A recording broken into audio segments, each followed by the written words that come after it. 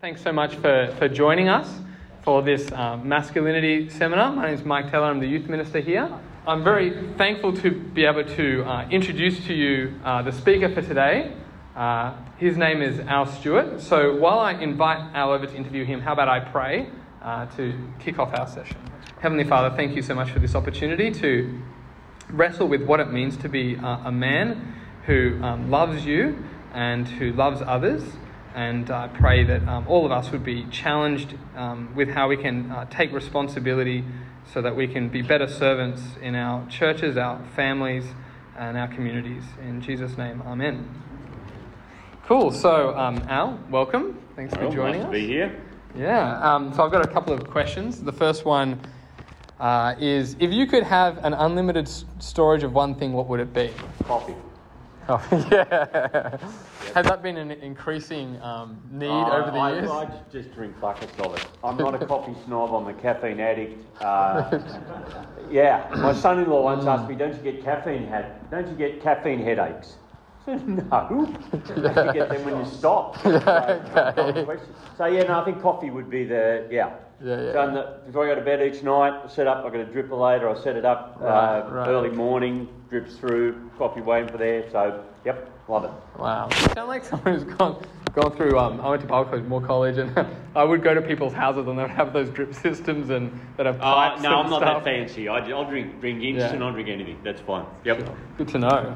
Now you spent some time in ministry. What kind of roles have you had? This year's 40 years, so done a few different things. Been an Anglican minister for about 20 of those years. I've worked with City Bible Forum in the different CBDs around the country, speaking to people about Jesus, involved with Katoomba Christian Convention for 30 years. They've done a bit of different stuff. Yeah, and you were a bishop? I was a bishop in Wollongong for a little while. I kind of worked out I wasn't the right man in the right job. You need to be very patient to be a bishop. And I'm the guy who bangs on the microwave wanting it to hurry up. So in all seriousness, I just found myself being cranky all the time, and I just thought me being grumpy all the time because I'm so impatient, it wasn't good for me or the people that I was trying to deal with. So I thought it was better just to go do something that I was a bit better suited to, and Peter Haywood took over, and he's a very patient man. So it's good to be aware of our weaknesses. No one got hurt. Yeah. I feel like not many people would probably fit easily into a bishop role. It's not easy. Yeah. Often you're trying to sort in ministry. You're trying to sort out cat fights. When you're a bishop, the cats have got pretty big by the time they get to you. So anyway, be gentle with your bishop. If you're an Anglican, I don't know whether we all are, but if you are, be kind to your bishop. Well, it's good to know your strengths and your weaknesses. I know doing men's events and thinking of the topic masculinity is a strength, because I think probably about 15 years ago in Narrabeen area, I remember going to a men's event that you ran and found it really helpful. So thank you that you're still serving us in this way. My pleasure. Would you like to share just who's in your family? Been married to Kathy for 42 years. Kathy's a lovely Chinese lady. I've got 4 kids. They're all married now, and 3 grandchildren. So if you're a dad, hang on in there to be a granddad, because that's your reward for parenting. It really is. It's just great fun. Like, here they are, you play with them, fill them up with sugar or whatever, and then or dirty nappy. Oh, that must be yours. So it's grandparenting. It's great. Awesome. And it sounds like obviously hanging out with your grandkids is part of what you do in your downtime. They live in either Canberra or Melbourne, so it's a little bit tricky, but it's lovely to see them, etc. Yep. Yeah. What else do you do in your downtime? I try and keep fit for an old bloke. Go to the gym 6 mornings a week to just try more for the brain than the heart, but that's a lot of what I do. And Kathy and I bought a few acres of, it's blackberries, rocks and wombats really, down near Goulburn. And we sneak down there on a day off, and I've got a 0-turn lawnmower, and it's just serenity, because when you're on the lawnmower with the earmuffs on, no one comes near you, no one bothers you, the phone doesn't ring. That's what I love to do. Oh, and I got a chainsaw to cut wood in the winter. That's fun too. That's very masculine, the chainsaw. It's always good when you finish and you count your arms and legs and they're all intact, so that's it. That's good. So, yeah, and what's your top interest in the topic today? I talk to a lot of men in my job, and especially a lot of young men, and I think there's great confusion today about what it means to live as a man, and that masculinity has been either misunderstood or greatly devalued. And I've had to go my humble effort at a book about this. Two things. One is it's trying to give men a positive view of what it looks like to live as a man, and two, it shows that anyone can write a book. So,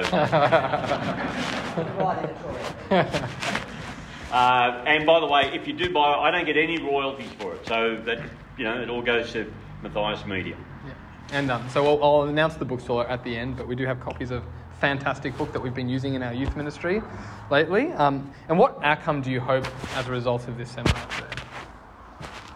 I'd like to go away young and old, young and older, thinking about how to get on the front foot and live positively as a man. And not just enjoy being that yourself, but to bless other people around you. Mm-hmm. That's what I would hope. And if everyone stays awake, that would be good. Awesome. I might hand it over to you and we'll just quickly change the PowerPoints. Okay. Righto. Yeah. Now, when Mike asked me to come to this speech, he told me I'd be speaking to the year 9 to 12 youth group. Now, as I look around, I think some of you guys have repeated year 9 a few times. Anyway, it's great to see you, and if you are still at school, great, and if you're not, that's great too. So, and here's the deal. If you sit there and don't say anything, and it's going to be a very long hour or so. What I'm hoping is we get you to talk to each other and then feedback stuff to me that you agree with, suggestions, answers, or disagree. And the more interactive you are, the more useful and interesting it will be. Is that okay? Yeah. No, that's off to a bad start. Sounds like is that okay? Yeah. Well done. All right, excellent. Okay. Healthy masculinity and why the world needs it. Let me just kind of set the scene, if I may. Yeah. What does it mean to live as a man today, or what does healthy masculinity look like? Let me show you some of the things I think that have happened over the last couple of generations. I'm now 64, so I can think back 50 years or so. Some of you are older, some still younger, but here we go. Let me show you some of the things that have been, I don't know, attacks might be too strong a word, but things that have happened about understanding masculinity in our culture. Okay, what's happening to masculinity in our culture? For example, in movies and television. All right. Now, your Thinking Man's movie in the 1980s, Predator, starred who? Anyone want to guess? Right? Arnold Schwarzenegger. Okay. Now, on the left you have Jesse Ventura, who became a governor of an American state. He was a wrestler, only in America. Arnold himself, and then Carl Weathers. Okay, Predator, 1987, great show, was terrific. All right, now they've remade multiple sequels of it, of course. Each of those guys, Jesse, Arnold and Carl, are 110 kgs, 6'3", 6'4", giant men, and of course the Predator goes through them all like fat through a goose, except Arnold. But they remade Predator in 2022. Now, who do you think is the hero of Predator in 2022? Or it's called Prey, but it's really Predator, okay? By the way, it's actually a really good movie. But who is the hero? Answer? Amber Midthunder. Now, she's a great little actress. She's 5 foot, I had it written down here. She's 5'7" and 55 kilos. If you tried to make this movie in the 80s with her as the hero, it would have been laughed off the screen.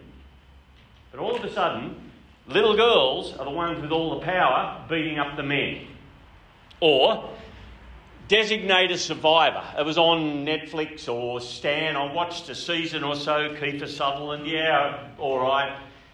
The little lady on the left, Maggie Q, is really cute. She is 5'6" and 51 kilos. This tall, 51 kilos. I'm watching in about at the beginning of the second season, and she drop kicks a man who's 100 kilos through a wall and destroys him. That is I turned it off. I cannot watch that level of nonsense. But in terms of men and women and physical things, it's all power to women at the moment. Right? We've got more female superheroes and whatever than... I don't know. Okay. It's not true, gentlemen. It's actually not true. Let me show you something that a woman has written. The Case Against the Sexual Revolution by Louise Perry is an excellent book. Now, she is not a Christian, but she keeps getting so close to the Bible's teaching about how men and women should relate to each other. She just can't bring herself to... It's like the frog that jumps half the distance to the lily pad each time. She can't quite say that the Bible and God get it right. But here's the thing about men and women and strength. Let's start with some physiological differences. Adult women are approximately half as strong as adult men in the upper body and 2/3 as strong in the lower body. On average, men can bench press more than women can by a factor of roughly 2.5 and can punch harder by a similar factor. In hand grip strength, 90% of females produce less force than 95% of males. So you've got that 95% of males are stronger than 90% of women. In other words, almost all women are weaker than almost all men. And any feminist analysis of the power dynamic between men and women has to begin with the recognition of this fact. Men are stronger than women. We're bigger, we're stronger, we're faster, testosterone makes all the difference. Now, you're not supposed to say that these days, okay? Except when you see a trans woman dominate the swimming before he was number 500, etc., etc. Now, what's the implications of that? Here's just a kind of a touch point. There's a couple of things. First of all, women are all empowered and do all this stuff physically, etc. One wrong reaction is for men to say, oh, well, I give up, they can do it all, okay, and kind of lie on the couch and be passive and useless. Another wrong reaction, though, is, I don't know if you know who Andrew Tate is. You want to just nod. I know in men's things, no one ever puts their hand up, but you want to just nod if you know who yeah, okay. He's a nasty piece of work and on social media and was on Big Brother and is a kickbox, basically misogynist, woman-hating, also, and yet he's got huge following on social media. Currently under arrest for probably human trafficking in Romania. But passive, I'll just leave it all to them, or hey, we are bigger and stronger and we'll exploit that and do the wrong thing with it. Both wrong reactions. Anyway, that's one. Next one. Men are portrayed as idiots. Okay? Now often, sometimes we are, but overwhelmingly in, say, popular culture, men are shown as either incompetent fools or idiots or whatever. Let me show you what's happened in the last 40 or so years, just with some sitcoms. Who remembers this one? Anyone? Okay, who is it? The Brady Bunch. And the dad's name in the Brady Bunch is Mike Brady. Well done. Now, Mike Brady permed his hair, but hey, it was the 70s. He's got this blended family. He's part of the solution. He was wise, non-anxious presence, etc. Okay, so that's Brady Bunch was in the 70s. And then we got Happy Days. Happy Days picked up in also in the kind of the late 60s, about the 60s, but happened in the 70s. Tom Bosley played Howard Cunningham. Once again, the wise, non-anxious presence in the family. But it didn't take long for the rot to set in. Al Bundy, married with children, totally useless human being. When was he? 1987 to 1997. And then, of course, in 1987, that American icon Homer Simpson arrives, and Homer is funny but totally useless. Then the next to come along in 1987, Everyone Loves Raymond, except me. I thought he's just this hopeless weasel, etc. Then in 2000 and... let me go back. When was it? 2005. 1991, you've got Family Guy. If you don't know who he is, you're lucky. That's Peter Griffin. He's Homer Simpson without any of the good bits. Next one, 2004. Does anyone know who that is? That's Peppa Pig's father. I don't even know if he's got a name, but Peppa Pig's father is basically a useless fat pig, etc. And you can see the move from Happy Days and Howard Cunningham through to the men are useless. Okay, or they're pigs, one or the other, I guess. Or when I was reading my little kids, has anyone ever seen these books, the Berenstain Bear books? They've sold millions of them. Let me read you what the New York Times says the plot is, and it is this.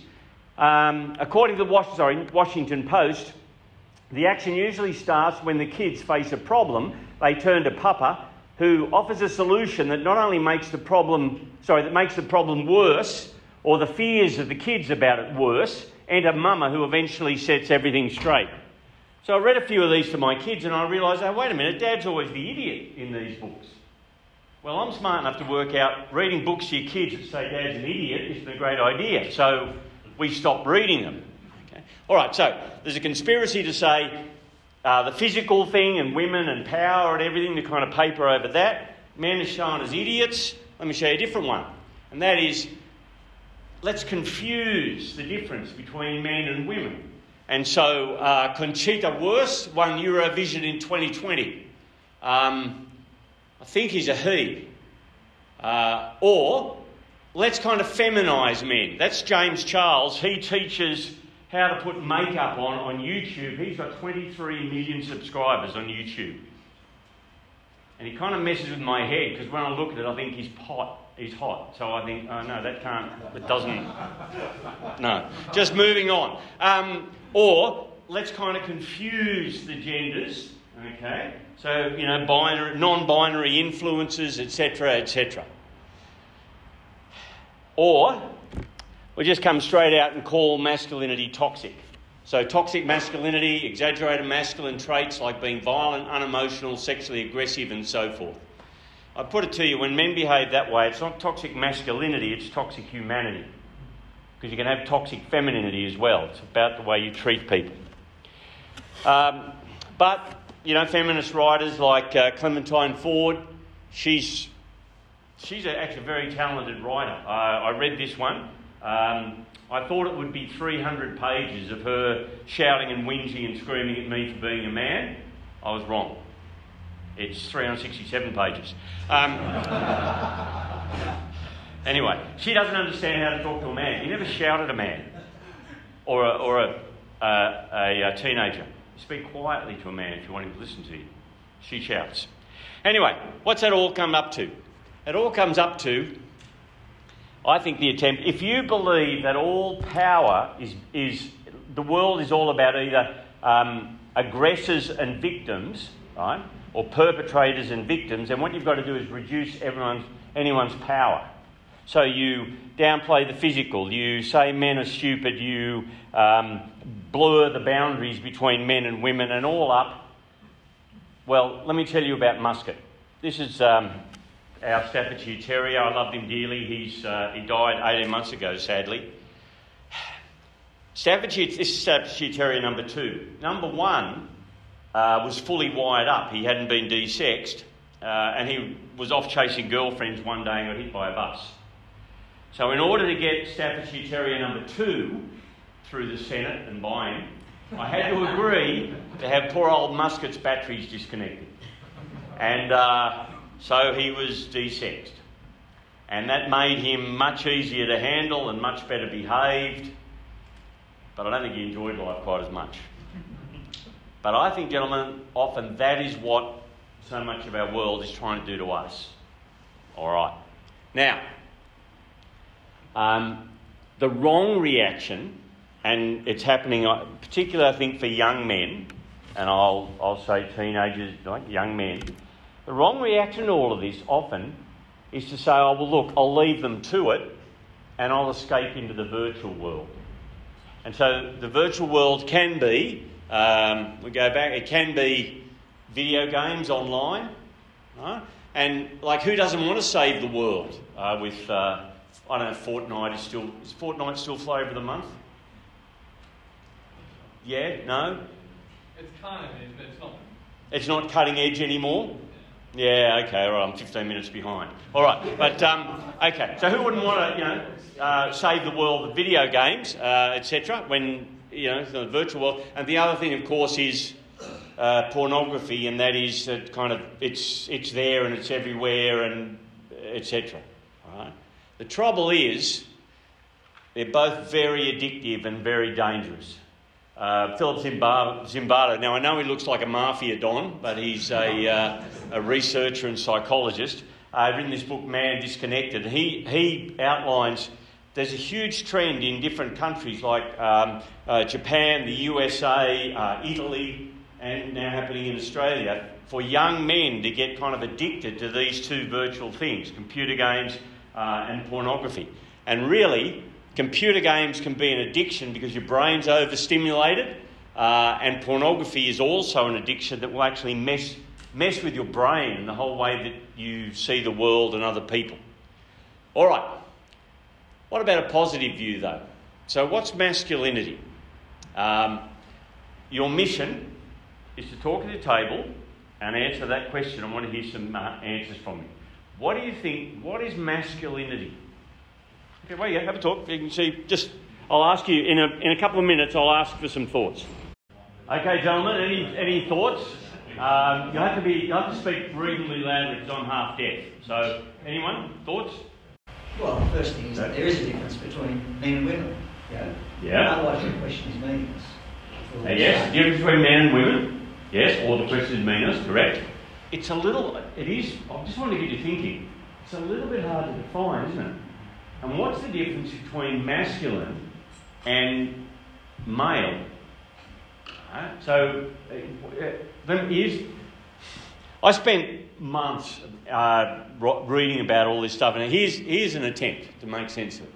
Righto. There are only two sexes, male and female, and they are related to your body's reproductive system and the production of reproductive cells, male cells and female cells. Not only that, even at the level of chromosomes, every cell in your body is either male or female. I don't want to get into the whole trans thing, but that's the biological reality. Okay? Now, so sex, male, female. It used to be simple anyway, okay? Now, gender. I put it to you, why do we need an extra word then? If you've got sex, male or female, why do you need gender? Why do you need masculine and feminine? Gender is the social or relational expression of being male or female. Masculinity is the social or relational way that men express being male. And there's a range of gender expressions, if you like. There's different ways in different cultures that men will express that. Okay? Even within our own culture. So you might say some blokes are more blokier and kind of more on the masculine end, and others maybe not so much. But they're still male or female. Now, what I mean by culture is, for example, my great-great-grandfather lived in a place where men wore skirts and ran around killing each other with claymore swords. Okay, so he was from the Isle of Skye. Lest we all just worry about Scotland, you can be wearing a skirt and still look masculine as well in other cultures. Okay, so we went to, Kathy and I went on holidays to Egypt, and we're tourists there, and we got a tour guide, and these two guys meet each other. These two big Egyptian blokes meet each other and kiss each other on both cheeks. Well, it'd be a bit weird here, but I wasn't going to tell them it was weird. Okay, in Egypt it was just fine. All right. Now, this one, I hope you might have some thoughts on. So what's the difference? If that's gender, the way that men, the social expression of how men behave, what's the difference between boys and men? What's the difference? How do you notice the difference between boys and men? There you go. Have a chat. I'll ask a question in a moment. All right, gentlemen. What do you think? Can you tell me what you think society might say? What you say? I'm just happy to hear your thoughts on that question. Society would say if you're 18, you're an adult, so you're a man. Okay, so society says 18. Yep. At age 18, you're allowed to what? Drink, drive, go to a boat, go to war and get shot. Yep. Go to jail. Was that so? You can go to jail. Yeah. Okay. So there's a line, but turning 18 doesn't quite. Other thoughts? So that's Yeah. Wait. Sorry. Yes, sir. So, I asked my dad this question once, and he said about taking responsibility. About taking responsibility. Okay? Your dad's a wise man. He's about 20 slides ahead. Yes. Yeah, well, listen to your dad. Yes, I was sir. going to say the physical development, boys, still body. Yep, there's certainly a physical aspect to it that, you know, I remember my son, you know, used to be this tall, now he's this tall. I get a hug when I see him, but we both know, you know, who's the strongest now, and yeah, that's it. There comes a certain time when you shave, you know, your face and then your head, and then, yes, sir? There's more to say we had a discussion about what if you had a mentally disabled adult with a child of an 8-year-old, a body of a 30-year-old. Would you consider that a boy? Yeah. Yes, that's right. So, you know, your mental age and your physical age don't always line up. Yep. And I do. It is a huge burden that parents of mentally disabled children carry, because they'll never grow up and leave home. You know, yeah. And they won't look after you when you're older. Yep. Any other, David? Boys will tend to be much All more, about it, mate. sorry, boys will tend to be very self-focused because they're playing most of the time. Hopefully men are actually taking responsibility, which we said earlier. You know, they'll be behaving in a way which is looking beyond just themselves. You know, they'll be looking after people, they'll be looking at, you know, they'll be at work, doing things for others as well as for themselves. Can you see the next? No, you can't see the next slide. No, that's right. Here we go. That's spot on. Here's my step. No? I must have read your book. There you go.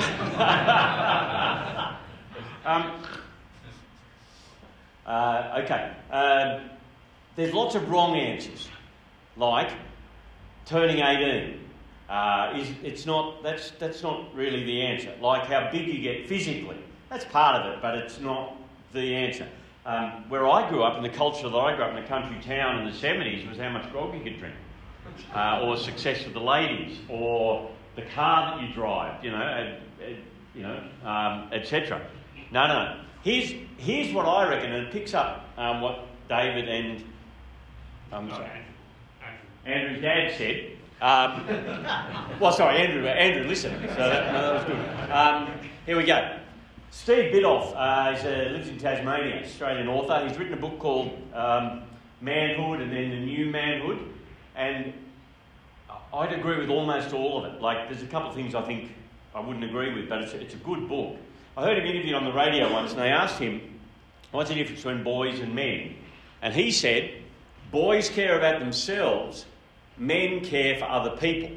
Boys care about themselves, men care for other people. Which is exactly what David said. So, as I think, and you might be able to think too, I've known 17, 18, 19-year-old men, but I've also known 50-year-old boys. Okay, if you work on that definition. It's all about who do you care about, and are you willing to take responsibility for caring for people and looking after them.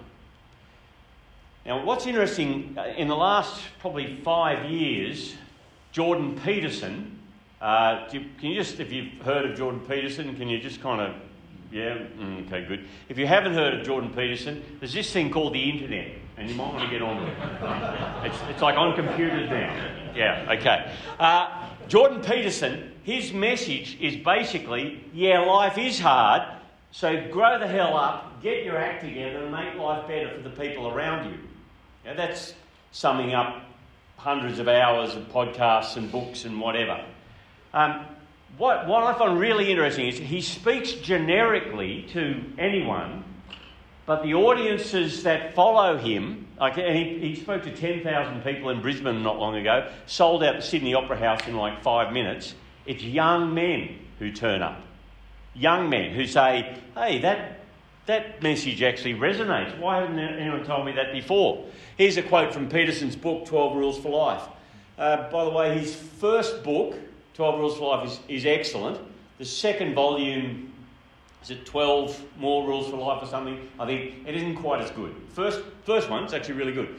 He says this, it's for this reason that I tell my students, aim to be the person at your father's funeral that everyone in their grief and misery can rely on. There's a worthy and noble ambition, strength in the face of adversity. That is very different from the wish for a life free of trouble.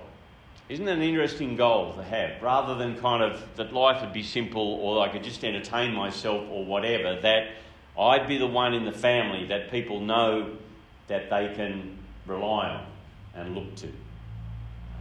And it's interesting that that sort of message resonates with young men. All right. Men in the Bible. I know some of you guys, I don't know you all. I don't know if you're a follower of Jesus, but let me assure you the Bible has real wisdom for how we're to live. Real wisdom.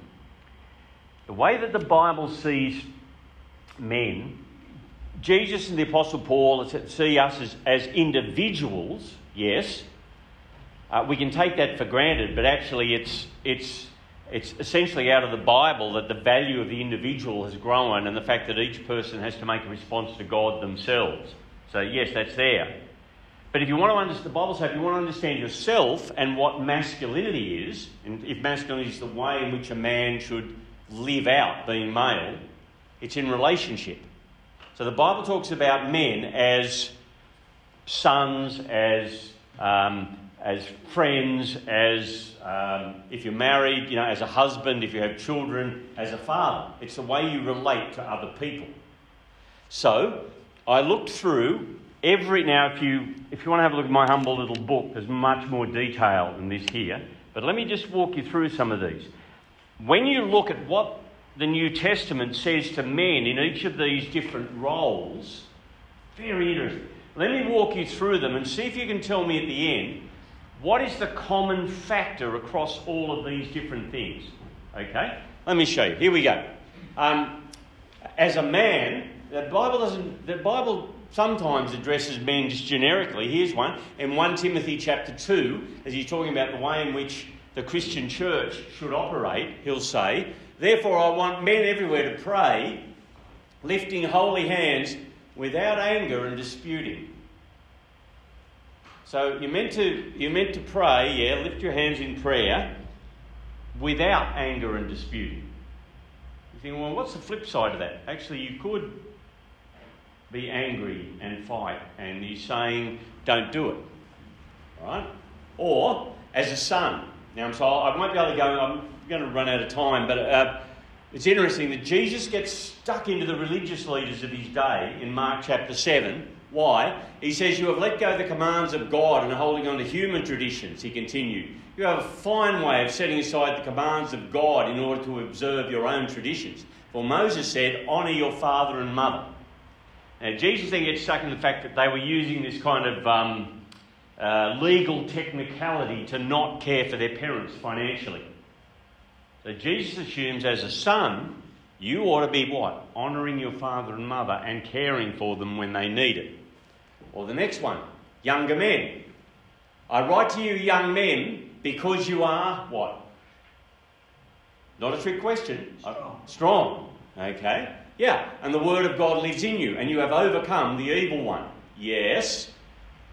But when the Bible does address young men as well, Peter writes, "In the same way, you who are younger, submit yourselves to your elders. All of you clothe yourselves with humility towards one another, because God opposes the proud, but shows favour to the humble."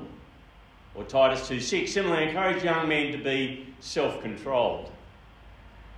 What's it saying? Young men are strong, but young men are dumb. Okay? So, strong, yeah, good, that's great. And dumb. And why does that mean? Well, you should be humble and teachable from those who are older and learn self-control. Okay, so for young men, it's that physical strength, yeah. Older men, teach older men to be temperate, worthy of respect, self-controlled, sound in faith, in love and in endurance. Yeah, it's all about character and behaviour. Do you notice the strength part's kind of dropped out there? And then the word elders, presbyteros, it means older men. Now, as Peter writes, yes, he's probably talking to people who had the office or were recognised as elders in the church. But notice what they're to do. "To the elders among you," Peter says, "be shepherds of God's flock, not lording it over those entrusted to you, but being examples to the flock." So the physical strength things dropped out, okay, but you're to be examples to the flock. And shepherds or pastors, the same word. So how are you going to lead? Well, you're going to be wise, etc., but you're going to set an example to the flock. Or it becomes even clearer with the husband thing. If you're married, Colossians, husbands, love your wives and do not be harsh with them. You see the implication? You could be, don't do it. Ephesians, husbands, love your wives just as Christ loved the church and gave himself up for her. Right? Love your wives sacrificially. Or 1 Peter, husbands in the same way be considerate as you live with your wives and treat them with respect as the weaker partner and as heirs with you of the gracious gift of life, so that nothing will hinder your prayers. Why do you have to be careful in how you treat your wife as the weaker partner? Why? Because 95 times out of 100, the man's bigger and stronger than the wife, and so you be very careful how you use that. And not only that, the Christian wife is told to be submissive to her husband. What does that mean? I think it means actually she's supposed to respond to his loving care, so it's easy for him to love her in that way. Fathers, if you're a dad, okay, fathers, do not exasperate your children. Instead, bring them up in the training and instruction of the Lord. Point being, you could exasperate them, frustrate them. Or Colossians 3:21, fathers, do not embitter your children, or they will become discouraged. Why should you be kind to your children? They'll choose your nursing home. It happens. Okay, we'll talk a bit more about fathering later if you wish. Or masters. The slave-master relationship in the New Testament doesn't fit exactly the parallel of boss or employee and employer, or boss and subordinate or whatever, but it's close enough to get an idea. And masters, what? Treat your slaves in the same way. Do not threaten them, since you know that he who is both their master and yours is in heaven, and there is no favouritism with him. All right. Now, here's my question. What do all of those verses, those instructions that speak to men, what do they all assume about men? What's the common thread that runs through them all? Just have a chat about it, all right? What's the common thread that runs through all of those relationships and the common thing in each of those instructions? All right, gentlemen, probably should give you time in the Bible and to go through all of that, etc., but we press it. What did you think? Can you pick a common thread through it, or common thing about the instructions? Every one of those verses that speak to men in those different roles, what does it assume? A little louder, mate. They're all in some sort of leadership role. Yes. Yes, some sort of leadership role. Yes. And what they do then has an impact on those around them. So they are leading often by example. Impact. Yes. Did you notice every one of those assumes that a man, whether young or old, whatever can have significant impact on the people that he's involved with. There's power in the relationship. If you're a young bloke, you mightn't have much money, you're big and you're strong. Right? And so what do you need to learn? Well, you need to learn self-control and some humility and etc. And who should you learn that from? You should learn that from the older men who aren't as strong anymore, but what's the power there? Well, you've got resources and influence and example. Yeah, does that make sense? Right? So there's every time you say, yeah, you've got power, but you be very careful how you use it. Right? Or husbands, it's even clearer. A husband is to love his wife as Jesus loved the church and laid down his life for her. What's the authority he has? Well, he's bigger and stronger, so 1 Peter, don't be harsh with her. But Ephesians says she's supposed to be submissive to you. Now, by the way, a husband is never told to make her submit. Never. It's between her and God. Okay?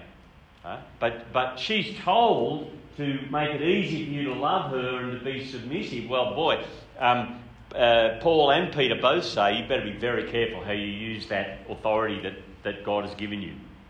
And the fact that you're bigger and stronger means you should look after her. She's the weaker partner. Fathers, when they're little, you've got all the power. And so you can embitter them. By what? Frustrating them, showing favouritism, not being consistent, not being around, all those things. And Paul says, Don't do that. Right? Be consistent, be gentle, be training them, be careful how you use that power. Because I tell you, the power moves from you having all the power to you sitting and eating custard by the spoonful, and maybe they will visit you in the nursing home. So, you've got to be aware of that. Masters, well, you've got, slavery in the New Testament. They don't try and overthrow slavery immediately, they just redefine it and change it, and inevitably slavery must disappear in a Christianised world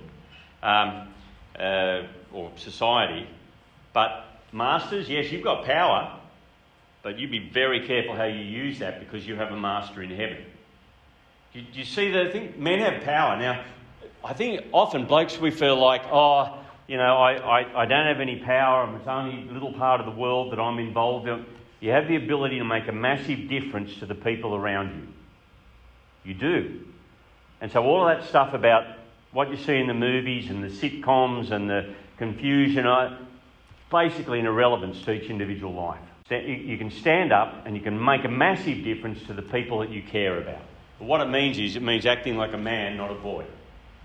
So if you want my humble definition of healthy masculinity, here it is. A willingness to take responsibility and use the power that you have to care for and nurture those around you.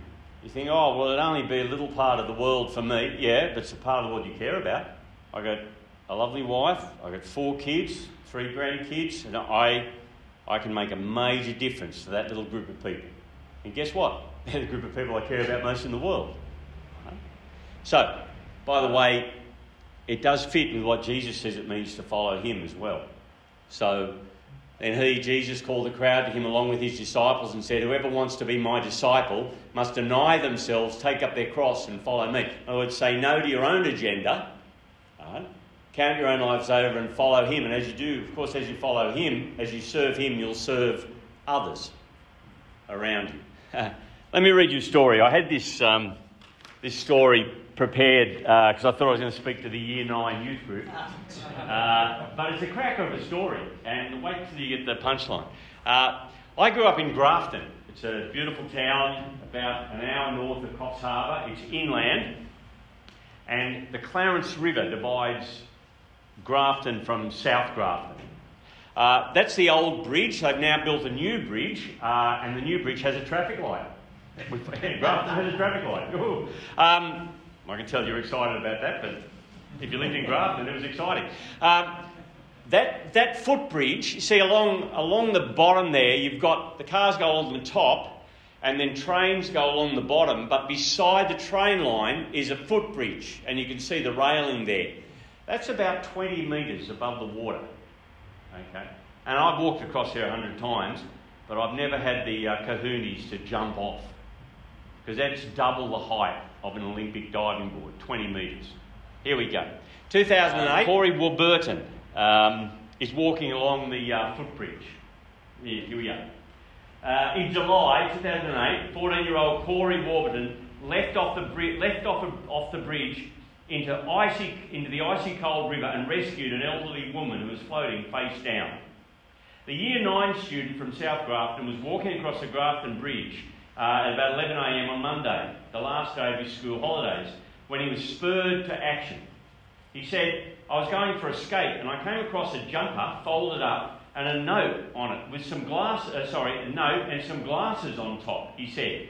The note said something like, sorry, I can't take it anymore, and it had a name on it. Corey looked down and 20 metres below, twice the height of an Olympic high diver's platform, he saw a 70-year-old woman floating face down in the Clarence River. I thought she was dead because she wasn't moving, he said, but then she moved a hand or a face. So it was off with my shirt and my shoes. I called out for help and then dove over, which probably wasn't the smartest idea. After a huge leap into the water, Corey says he jumped from the bridge a few times before. He surfaced a few metres from the woman and about 80 metres from the riverbank. So the Clarence River's 150 metres wide at that stage. It's huge. Asked how cold the water was, he said, asked how cold the water was, he said, you've got no idea. The woman was half unconscious. He said, I was trying to keep her head out of the water. She kept going under, and whenever she did, I went under too. And so I had to try and pull myself and her back to the surface again. It was fairly hard. Still wearing his jeans, Corey said it took him about half an hour, kicking with all his might, to swim towards the riverbank while holding the woman afloat. As he neared the bank, a 16-year-old boy waded into the water to help pull the woman from the water, but they became caught in thick reeds. Police eventually arrived, cleared the reeds and helped all three to shore. The woman was taken to Grafton Base Hospital in a serious condition, an ambulance spokesman said. Police said she was expected to make a full recovery. Corey told 2UE News, one of the policemen came up and hugged me. It was a little bit odd at the time. He called me a bloody hero and asked the other coppers to do something special for me. Despite the incredible rescue, Corey continued to the skate park as though nothing had happened. When he got home, his mother Stephanie at first did not believe the story. She said, I thought it was a joke at first because he's a bit of a prankster, Mrs. Warburton said. The family have been astounded by the interest Corey's actions have generated. At school yesterday, many of Corey's friends came to work brandishing the local newspaper's coverage of his deeds and calling him a hero. It's pretty crazy being ambushed going down the street, people coming up and trying to shake my hand and going, congratulations, he said. But the attention has not affected her son, Mrs. Warburton said. Corey's just Corey. I'm getting a headache from all the attention, but he's just walking around. What's all the fuss about? Corey's a little bit of a wild-looking character with his cap turned backwards, wild hair and wearing skate gear. Most people think he's a larrikin, but he's just got a heart of gold, his mother said. The local MP, Steve Cansdell for Clarence, which covers Grafton, said it was a brave and selfless act. What he's done, he deserves the highest commendation for his selfless act. I'm talking to senior police tomorrow, and I'm hoping a commendation for bravery award is something that might come of that. Now, great story. I've never met the young bloke. I left town long ago, but I noticed it. Here's my question. As a man, would you do what Corey did? Or if you're in Year 9, would you do what Corey did? My guess is we'd want to answer yes. Yes, I would, in similar circumstances. Or at least I'd give it my best shot. And yep, one big heroic event to be a hero, terrific. But you know what? It's highly unlikely that anything like that will ever happen. That's why it made Channel 9, the Sydney Morning Herald, all the local papers, because it's rare. I tell you what is much more likely to be the challenge.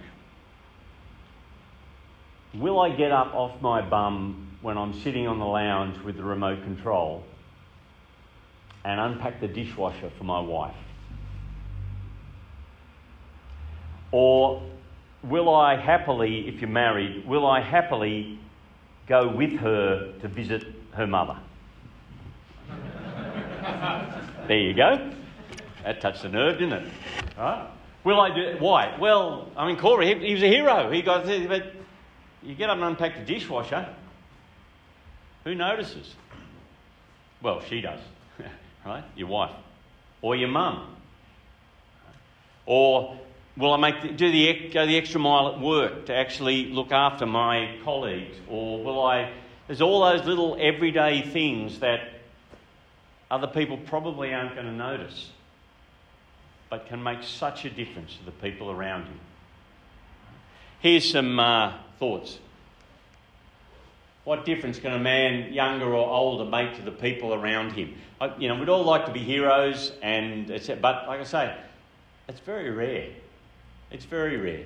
So, what difference would you make? I'm going to leave these up as a list in a moment, get you to talk about it. What difference to make? It's about stepping up, take responsibility, use the power that you have. All right. Well, at home or in your family, you may be an older single man living out. Okay, how do you look after the people that you care about, the people you live with, etc., or your family?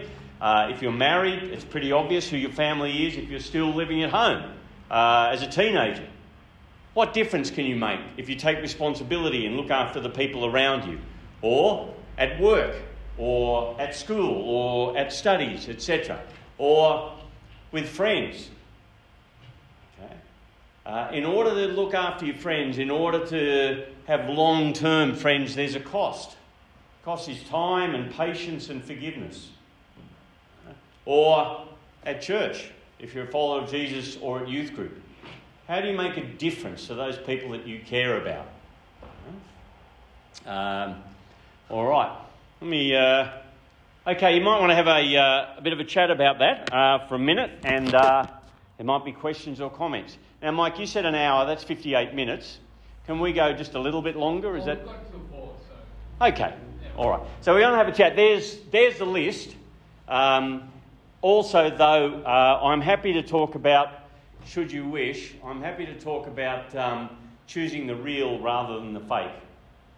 What I mean is to live in the real world rather than the visual world. And there's a couple of particular issues that are relevant to men in that area. So, but we can talk about that should you wish. But have a chat, see what you can come up with. Willingness to take responsibility, use the power that you have to look after the people around you. All right, gentlemen, any thoughts? Comment? We'll have question time on Slido if you'd rather dial them in, online. But any thoughts, questions, comments? You should have been a dentist, Al. This is like talking to It is a little bit. Take the initiative seems to have been a theme of the discussions we've had around our stuff. Men will take initiative in order to be able to support those around them. Yeah, just take initiative. Yeah. Because we can. Yeah. I guess practically, we've been taking initiative. If you talk about doing chores, like at home, that's one thing. Or like, one thing I was sharing with you is with friendships in particular, I think guys, well, I noticed like my dad doesn't hang out with his friends. I don't even know who his friends were, like when I was young. Like, just this, it kind of shows how much he doesn't hang out with other people who just work a lot. And yeah, like at my age, it's also like taking initiative to plan time to go out or whatever. To keep long-term friendships is an effort, but it really is worth the effort. And so that means, allocating time and being available and that sort of thing. Yep. Sometimes even having to organise it, even when people don't ever seem to get around to doing it. Yep. I've certainly found out with a number of groups of people who I want to stay in touch with, I tend to be the one who organises it. Everyone enjoys it when they get together, no one's just going to get around to doing it. Yep. And at home, it's easy for me to say my wife's not in the room, but pulling our weight in terms of housework, not being selfish, taking the initiative, can make a massive difference to your wife and, if you're married, and her life, etc.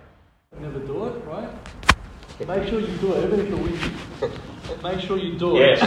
It's really important. Right. Yeah, you've got to do it. Well, I say to my wife, look, when a man says he'll do a job, he will. You don't have to remind him every 6 months. So that's a fail. Don't do that. Okay. If you say you're going to do it, do it. Okay. Look, let me just talk about a couple of things. Games online, etc. But they are deeply addictive. And who wouldn't want to save the world with a team of your mates while you're sitting in your mother's bedroom in your jams? It's not. So when you're in computer games, etc., you feel like you're saving the world, but actually, what does everyone else see? Well, everyone else sees, it's not that cool. Right? So that's one thing I think, and there's more and more young ones. Why? If you're not sure about the real world, the virtual world is, you can be a hero online. And young men want to be heroes. So I'm saying I feel the problem. I'm not exactly sure how to fix it, but it is a problem. But I'll tell you one that's even more of a problem, and that is pornography. And I don't say this to beat you up.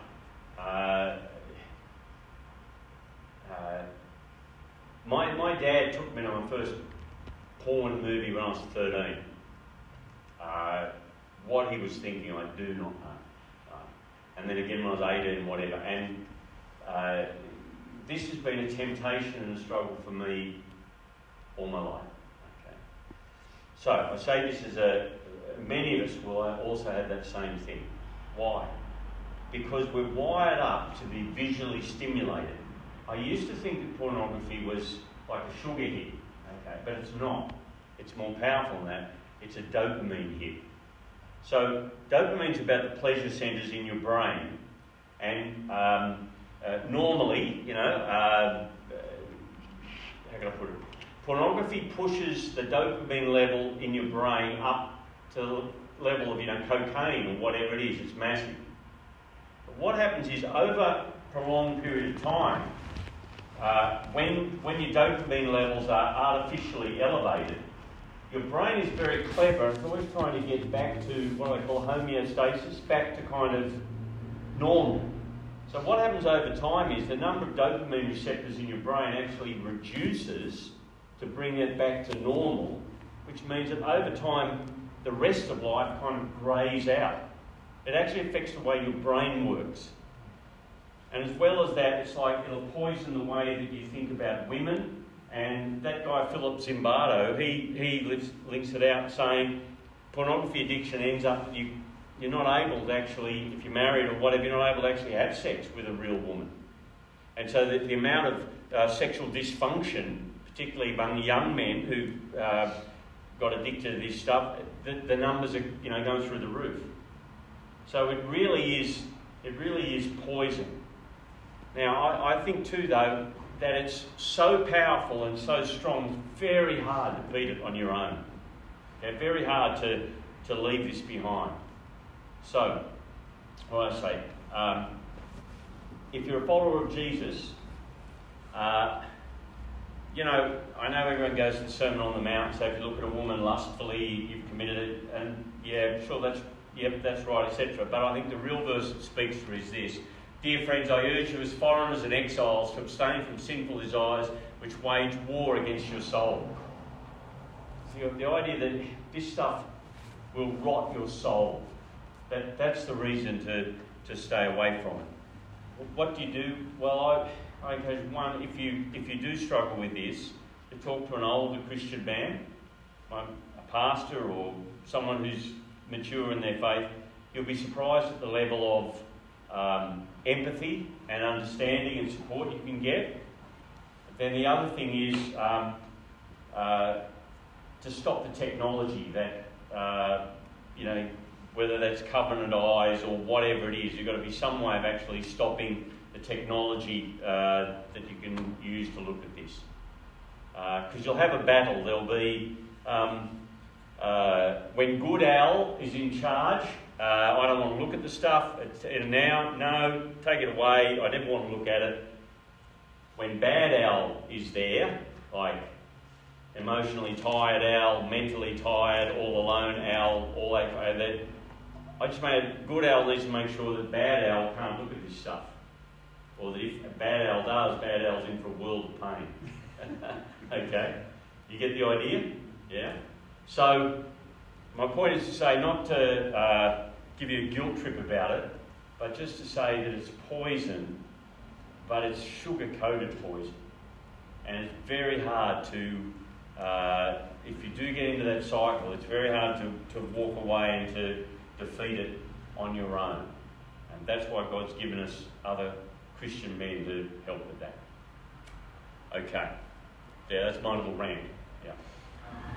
When you confide in somebody or somebody confides in you, you can think, okay, yeah, I understand. There's empathy. But is there a problem where you say, well, hang on, stop it? Oh, yeah, sorry. Yeah, that's right. They'll say stop it, right?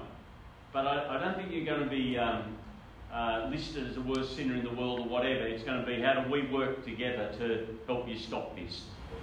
John? So I'm saying the tendency for me anyways to empathise, I don't want to be judgmental, but the other person might be actually wanting me to actually tell me to, stop it. Yep. So when I say empathise, I mean, I understand this is a temptation. It's wrong and it's evil and it's poison. stop it. Yeah. I had one of the guys I knew who was in ministry said if anyone on his staff ever said that they looked at pornography, they'd be sacked immediately. And what does that do? Well, it just means the whole thing goes underground. No one's ever going to talk to him about that temptation or struggle they have.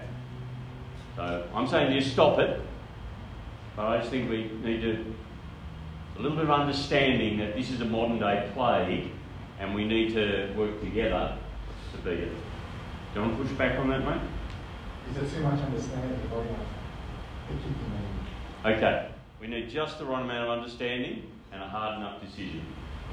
Where, yeah? The person wouldn't come to us probably the other day. Sorry, The person probably wouldn't come to us independent on that if they didn't know already that they needed to stop it kind of thing. So. Yes, but yes. Yeah. Yep. I've got one man who comes to me about once a year and says he's got a real problem with pornography, and he asked me to be his accountability partner on Covenant Eyes, and I say yes, and we talk, and nothing happens, and he's gone, and he comes back about a year later and he does the same thing, and that's happened 3 or 4 times now. But I can't help but think this particular man is not really for real about leaving it. We do have the conversation, it's got to stop, it's killing him, but he doesn't follow through on the accountability software, he doesn't, I think, well, yeah. Yes, sir. Yeah, just continuing on that. I say this knowing that I can't still like a child is, and I don't have kids, I'm not a parent. And I know that there are a lot of dads in this room. But I think like with this porn thing, like I think that's one thing I wished my dad would have talked to me about, like about just in general about like sexual purity, not just like the sin stuff, but actually celebrating how God has made us, because I think that's one thing that can also be reduced. Like we always talk about sexual immorality and we should repent, and that's fine, we should, but we often forget to also celebrate the positives. Yes. Yeah, so that's like, but my question is, do you have any advice on how a father would speak to his son about this stuff, like to take initiative? Because yeah, like I say this because, and it's nothing against my dad, but it's surprisingly difficult for some dads to speak to their sons about this matter. yeah. Yep. And actually, I don't know if it's more difficult in Asian culture than Anglo culture as well. I say that I've got about 400 Chinese relatives. Okay, so and I chose them. So I don't know, but I suspect it could be as well. But if you're a dad, it's worth kind of pushing through to have that conversation. Or sometimes it may be the youth group leaders too who can help fill that gap. It's much more a problem now than when I was a kid. When I was in year 9, 10, whatever, if you wanted to see anything pornographic, someone had to steal a pornographic magazine from their dad's cupboard or a newsagent's, and it got passed around, sweaty hands in the woodwork room. Now there's just a whole world of it in your pocket. It's much more of a plague now than 40 years ago. That's why I think actually, without beating each other up about it, Christian men do need to talk to each other about this and encourage one another. Yeah. Yes, sir. Thanks, Al, for sharing your wisdom with us. I suppose the way you define masculinity is about, using your power and influence for the benefit of others. It strikes me that women are called on to do that as well. Yes.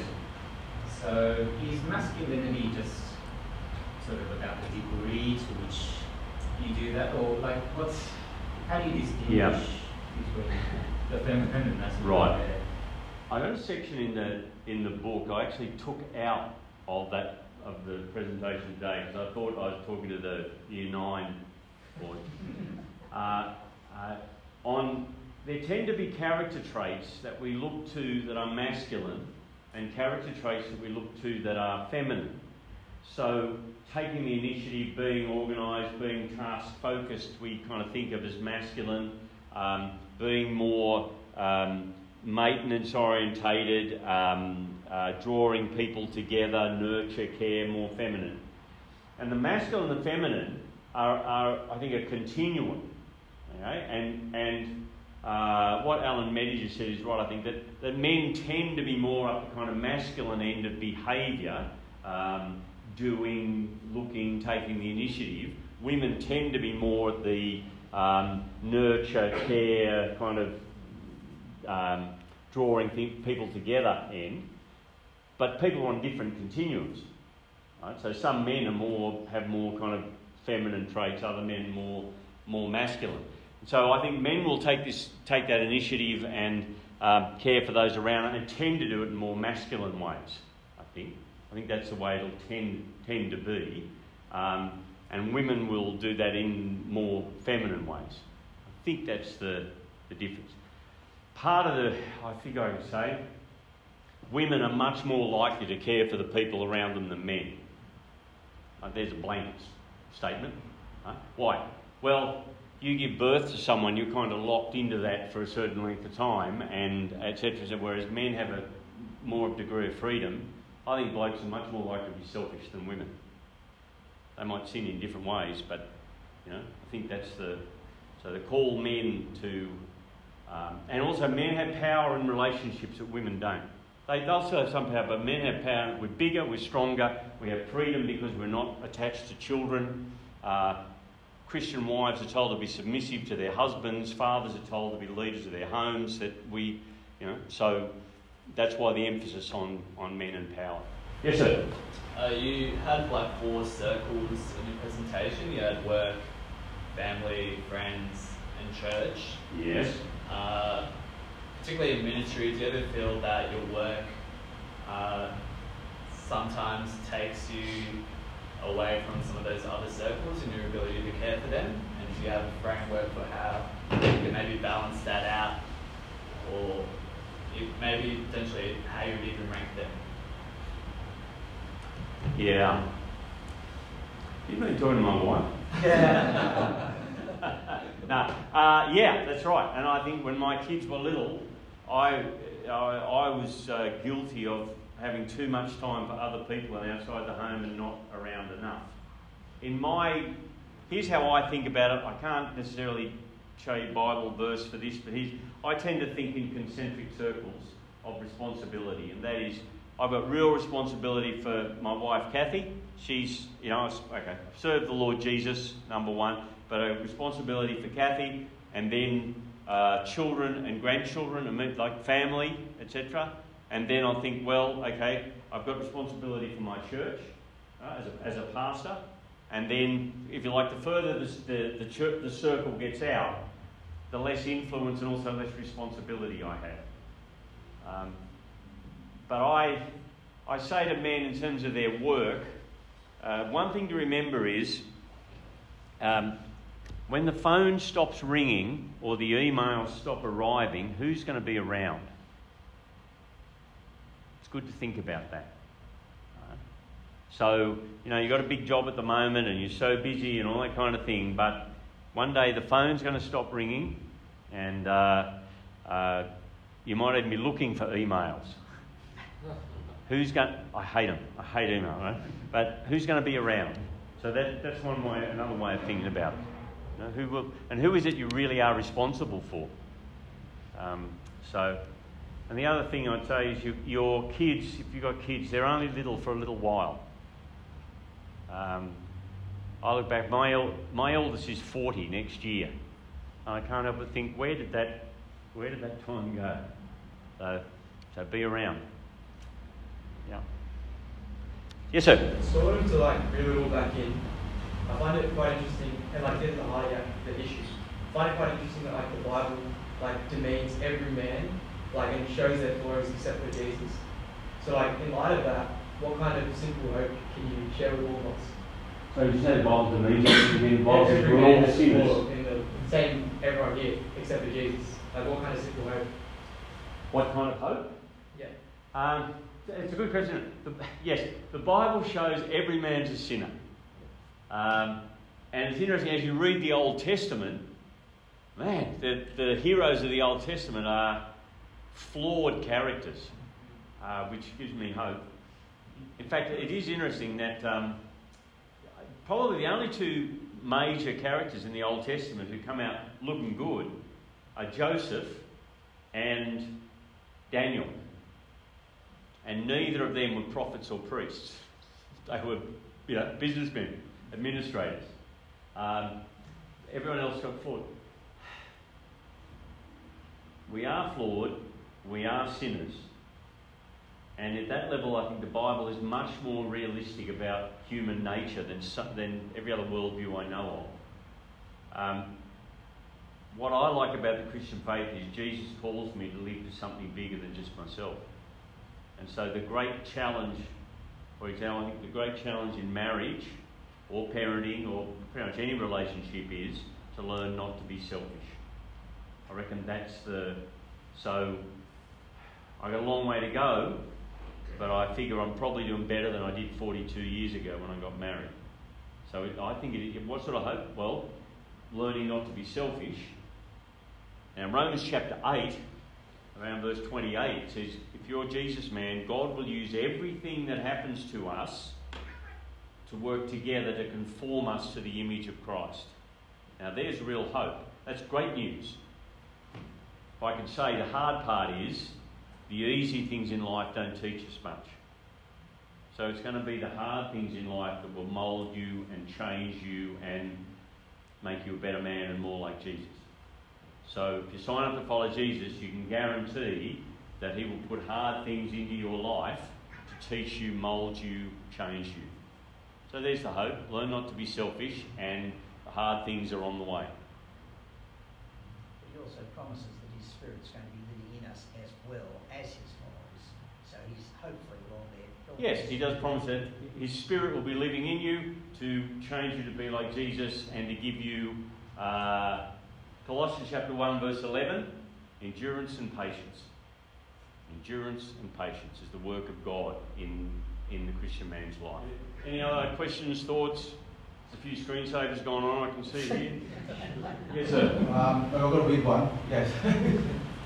So I've got a son and daughter, they're both in high school. So I was talking to my daughter and I was asking her, what do your friends talk about and like? And she's talking about her friends, girls' school, they like this person, this pop star, whatever it is, And then I'm like, what does this pop star look like?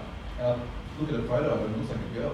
It's a K-pop thing. And this man, I find that this man has features that I find very attractive. You know what I mean? Like, James Charles, 23, I think, oh, he's hot. Wait a minute. Yeah, I get it. So I said to my daughter, I don't have any of those tendencies, but I think he looks feminine. He looks hot. Yeah, that's right, he looks feminine. I said, that's wrong. I said, if you bring a boy home like that, you're going to be in deep trouble. And I said, these guys look really good. It tickles a part of you, which is not a homosexual. It's actually heterosexual. Yeah. So I'm like, come back to the question of biology. You know, in your first slide, you showed the man with muscle, all that sort of stuff. There's obviously a biological element that makes a man, but how does that come into expression? Because there's a confusion there.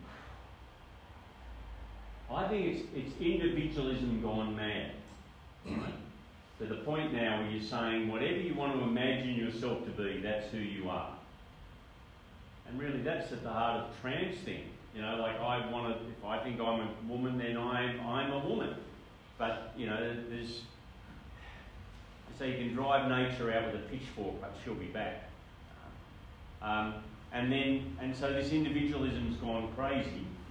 And now, what does it show? Well, it's blurring of the good division between men and women, and that is happening.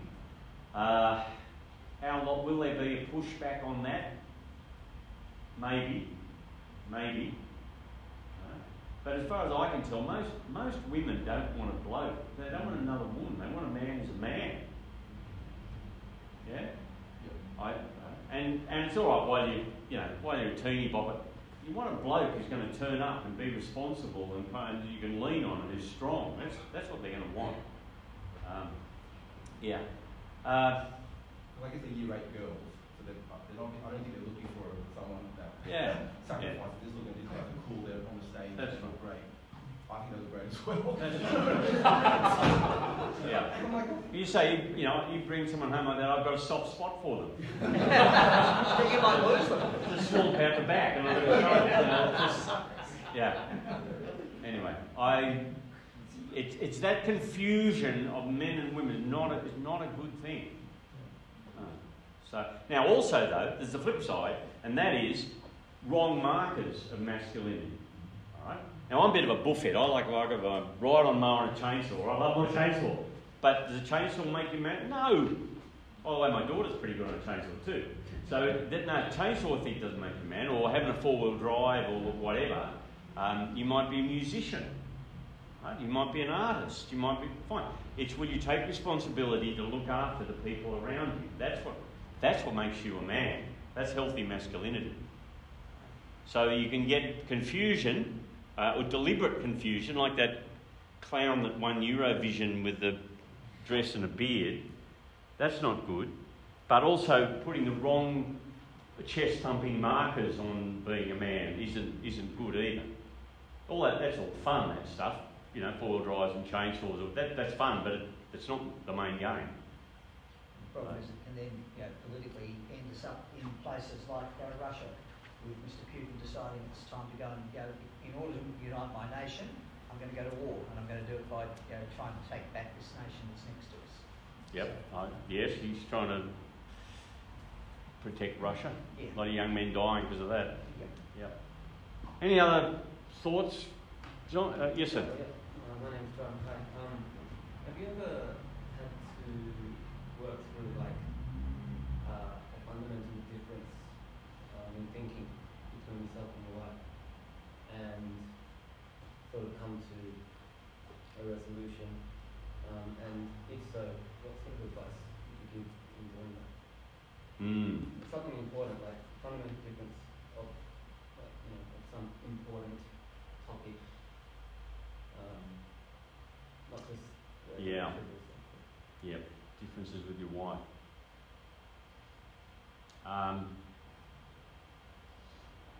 Try and give you a serious answer.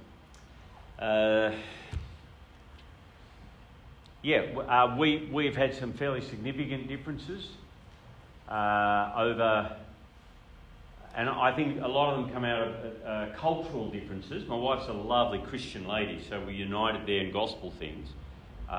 But Chinese culture have a different attitude to money and a different attitude to family. And they've been the two areas where we've had tension. And it's more like just trying to listen and understand her point of view, my point of view. What I have learned is that she makes decisions quite differently to me. So I make decisions about 4 times quicker than her. It's just that 3 out of 4 of mine are wrong. So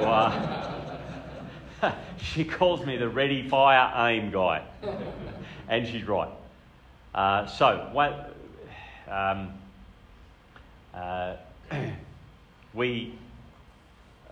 We negotiate around family and we negotiate around money, yeah. But what I have also learned, if I ask her about a big decision, the immediate reaction is no. Okay? And she said, no. Now I understand the way that she thinks. She's cautious and she thinks everything through. I've got a bit of ADHD. I just can't, so I realised what I need to do is I submit a white paper to the Senate. And I put forward the ideas, and then I'll leave it for a week. And we might come back to it, and we'll talk about it again, etc. And after maybe sometimes it's 3 weeks or something, often she'll say, yeah, she'll improve it, right? Or we'll come back and then, yep, she might be happy to go with it. But if after 3 weeks in doing that she's still not, I'm not going to push it, because she's a wise lady about lots of things, if it's a major decision. Yeah. So I don't know if that's any help. Just understand how she makes decisions. That's one thing we've had to work out. But I do talk about getting things through the Senate. So, yeah, which is not always easy, but she's very wise. Yep. Any, mate, that's an hour and 3/4. How are you guys going? You're losing the will to live? No? Any other thoughts, comments? Yes. I just had a question on being like a single guy, Mm-hmm. and like dealing with intimacy, as in just general like friendships, but also like with the opposite gender. Like how do you go about that as a single guy? Like, is there any particular advice you have? Sorry, does my question make sense? Yep. Yeah. Well, the New Testament calls us to be beyond reproach. So that means there's be aware of how you relate to other women, that you're not either. I think you've got to be careful, physically, but also to not lead them on, etc. And be careful in your friendships with women. And then you do need to decide, if I could say, whether you want to be married or not.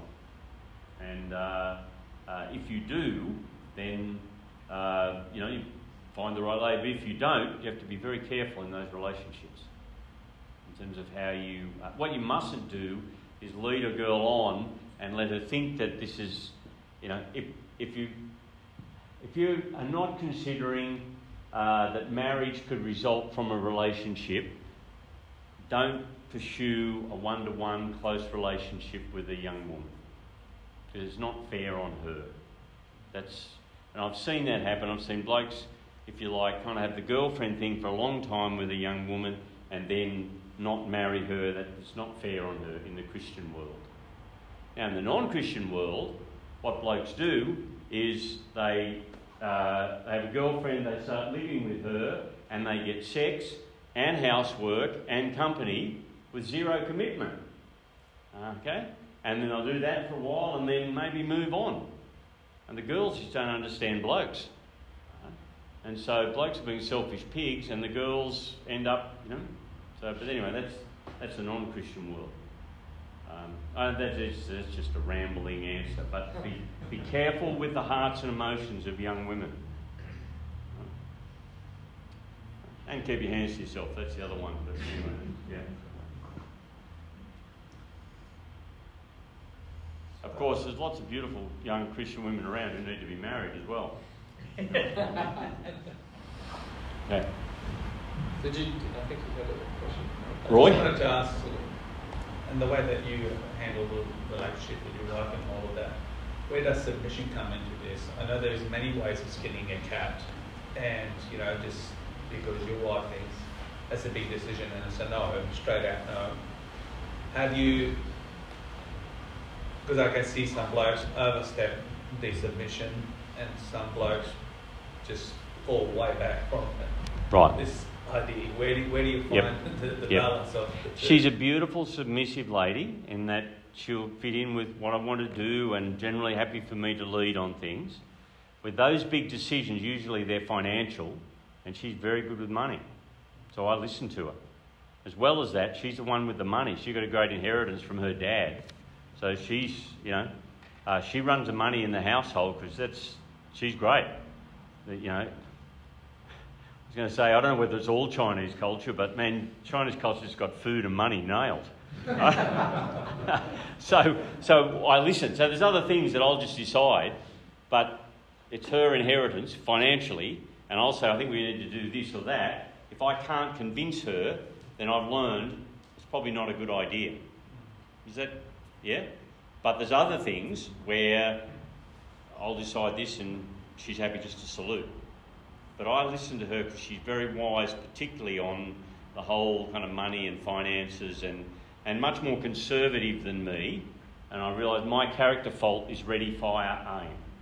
So I've had to learn my brother's a carpenter, he's tried to teach me measure twice, cut once. Right? Whereas I cut and then measure and then So that, yeah. Okay. So now, submission and marriage is different to roles, the roles that you have. I generally run our long-term planning thing. I'll look a year ahead and make decisions, and we've got to actually work on a year planner, and I'll think that way. Kathy's a little more immediate, day to day.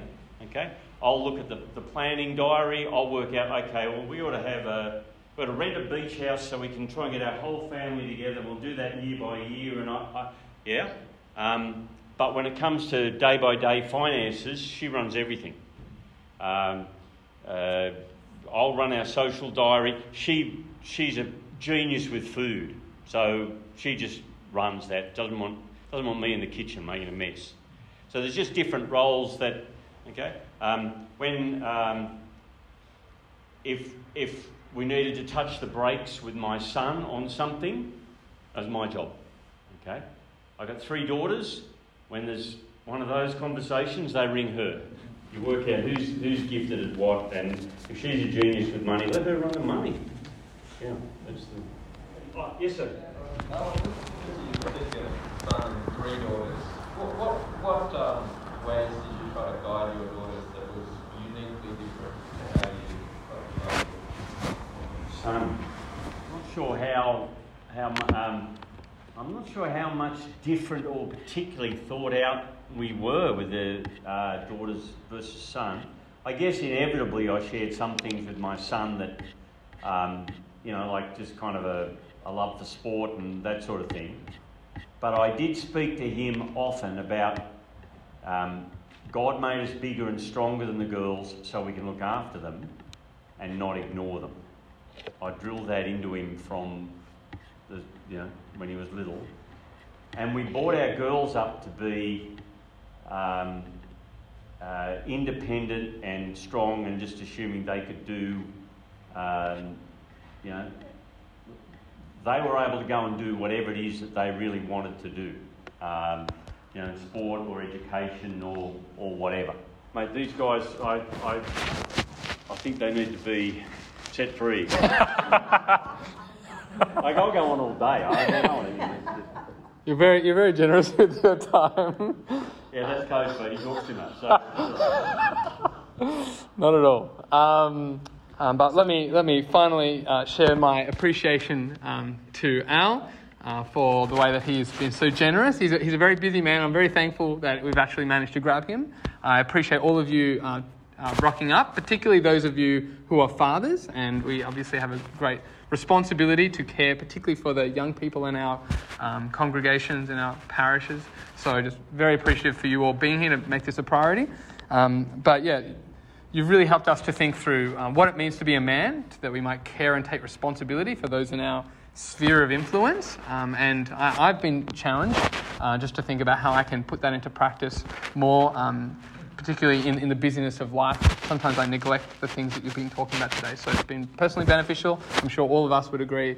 We've taken something from it that will help us to be better leaders, better carers like Jesus in our homes and churches and workplaces and families. So thank you. Thank you.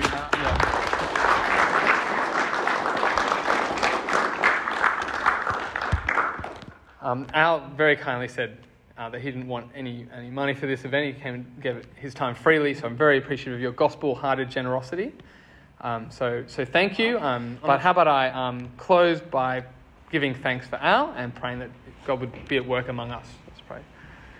Heavenly Father, thank you so much that you give to our church pastors and teachers to equip the saints for the work of ministry, as Ephesians 4 says. We thank you today that all of us, we have a particular responsibility in ministry to those in our families and in our Christian communities. And so I pray that we would all take on board what we've heard from Al as he has taught us to be people who step up and take responsibility, to show care and concern for others, to listen, to be patient, and to endure through hardship. And we pray you would bless Al and his ministry, the various roles that he has as a father, as a teacher of the gospel, as a grandfather, as a husband, that you would bless him in all these ways, that he might continue to serve you in a way that pleases you, and that continues to equip others to serve you more faithfully. We pray this all in Jesus' name. Amen.